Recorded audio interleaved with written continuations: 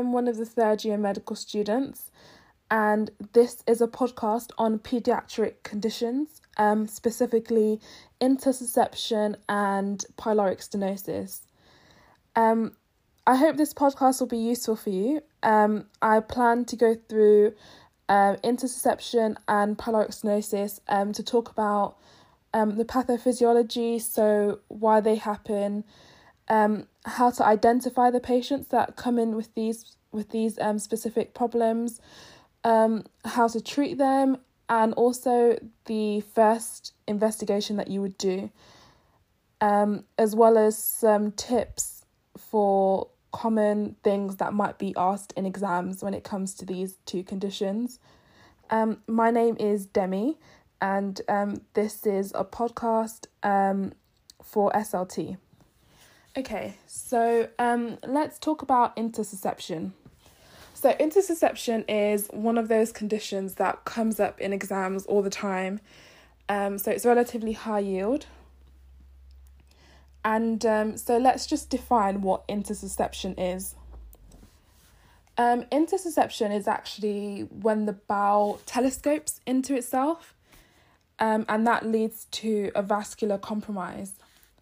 So what does this mean? What does telescoping of bowel mean? So basically, normally there are blood vessels around the bowel. I'm sure that you've seen during your anatomy classes that bowel is lined with different blood vessels. So normally, as food is being pushed throughout the bowels, we call that peristalsis. So there's a peristaltic wave where the bowel contracts, and that is perfectly normal. But during intussusception, what happens is that there is a peristaltic wave that propels part of the bowel into another part of the bowel. So the bowel effectively gets stuck. And this causes an obstruction, especially of blood vessels. So as you can imagine, if one part of the bowel is kind of stuck into another part of the bowel, this compromises the blood vessels, and it means that the part of the bowel, a certain part of the bowel isn't getting enough blood supply. So, if you leave this and if you don't do anything about this, what will happen is that part of the bowel will die. And obviously we don't want that to happen. So there are certain signs that you can look for. Certain signs in real patients, as well as certain signs that will be on the exam most commonly. So a child with intussusception, first of all, who is, the main population that we will see with intussusception? It's mainly toddlers, so patients aged 3 months to 3 years old, and they will have an abrupt, sudden onset colicky abdominal pain. So it will be very abrupt, 1 second they're fine and the next second they're screaming. And children will figure out pretty quickly that one of the best ways to relieve the pain, or to provide some form of comfort, is for them to bring their knees up to their chest. So you'll see typically, for example, in exams, you'll see typically a 3-year-old child that is fine one moment, and then the next moment they start screaming and then they draw their legs to their chest. That's a very typical exam kind of question to ask about intussusception. So we know that they are seen in toddlers 3 months to 3 years, and that bringing their knees to their chest brings relief, and that it's a sudden onset colicky abdominal pain. Other clinical findings that are very useful in intussusception is that it's a sausage-shaped mass, most likely in the right upper quadrant. So that's more than enough information to know from an exam stem that a patient has intussusception. It's going to be a toddler that is screaming, pulling their knees to their chest with a sausage-shaped mass in the right upper quadrant. And the first investigation that you should order when you suspect that a child has intussusception, the first investigation should be an ultrasound. The best diagnostic test, which can also be used to treat intussusception, is an air enema. And how you would treat intussusception is you would use the air in the enema to push the bowel out. So that basically corrects the bowels.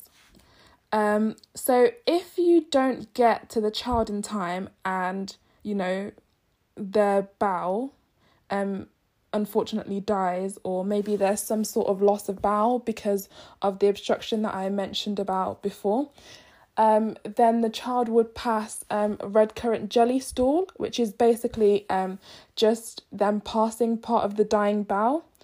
The best thing to do is to actually intervene before the child has red currant jelly stool. But that's also a significant finding that can be in exams. Whenever you hear red currant jelly stool or red currant jelly diarrhea, always think intussusception. And so let's just summarize what we've talked about for intussusception. So you're going to see intussusception mainly in a toddler aged 3 months to 3 years old. They will present with abrupt, sudden onset colicky abdominal pain, especially in their right upper quadrant. They might have a sausage-shaped mass.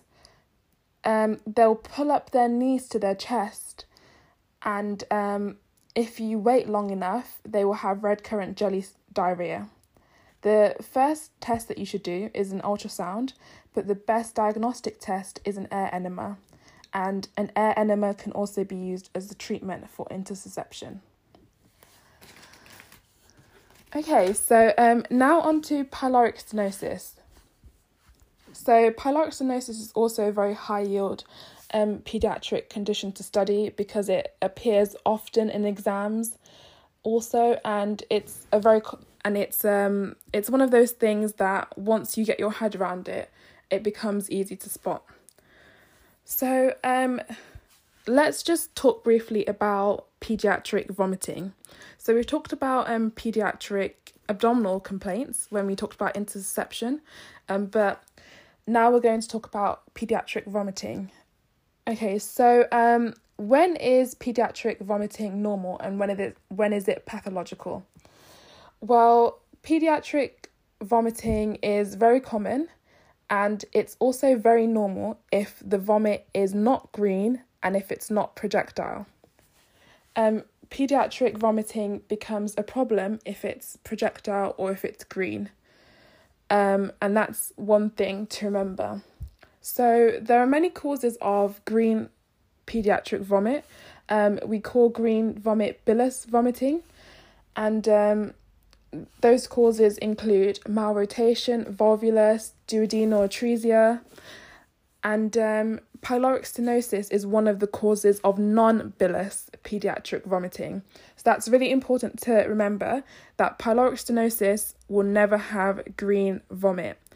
This is because the point at which the pylorus has the obstruction, at the point of the obstruction is actually before the ampulla of Vater. So the vomit should never be green in pyloric stenosis, and that's very important to remember, because if in an exam you have projectile vomiting that is green, you already know it can't be pyloric stenosis. But if you have projectile vomiting and it's not green, if it's normal coloured projectile vomiting, then that makes you suspect pyloric stenosis. Now, pyloric stenosis is not the only cause of non-bilious projectile vomiting. You can also have babies that have tracheoesophageal fistulas, for example, and that will also present with non-bilious projectile vomiting. But one of the differences between pyloric stenosis and the other causes of non-bilious projectile vomiting is that pyloric stenosis normally happens in weeks 2 to 8 of life. So the typical patient with pyloric stenosis is not going to be a newborn baby, is not going to be a baby that's, 1 day old, 2 days old. It's most likely going to be a baby that has had a few weeks of life, had some normal feeds during its life, and the child is going to be a little bit older than a newborn. Whereas in a tracheoesophageal fistula, you're more likely to see that in children that are just born because it presents immediately after birth, because they obviously have the fistula that they were born with. So for pyloric stenosis, we've already talked about how it presents as non-bilous projectile vomiting, most likely in weeks 2 to 8. And we've already talked about how the vomit is not green because it's before the ampulla of Vata. So the ampulla of Vata is where bile enters the system. So because the stomach is before the ampulla of Vata, any obstruction in the stomach will not present with green vomiting. So what is pyloric stenosis? Well, it's actually a hypertrophy of the pylorus. So it's a thickening of the pylorus, and it basically causes an obstruction where it's called a gastric outlet obstruction, because the food from the stomach cannot pass down into the intestines because of an obstruction in the pylorus. So, like I said, it's likely to present in a baby that has had normal feeds for a little bit, but then suddenly the feeds become projectile in nature. And when I mean projectile, I mean that they are hitting like the wall across from where the baby is, because a lot of people say projectile, but it's not necessarily projectile.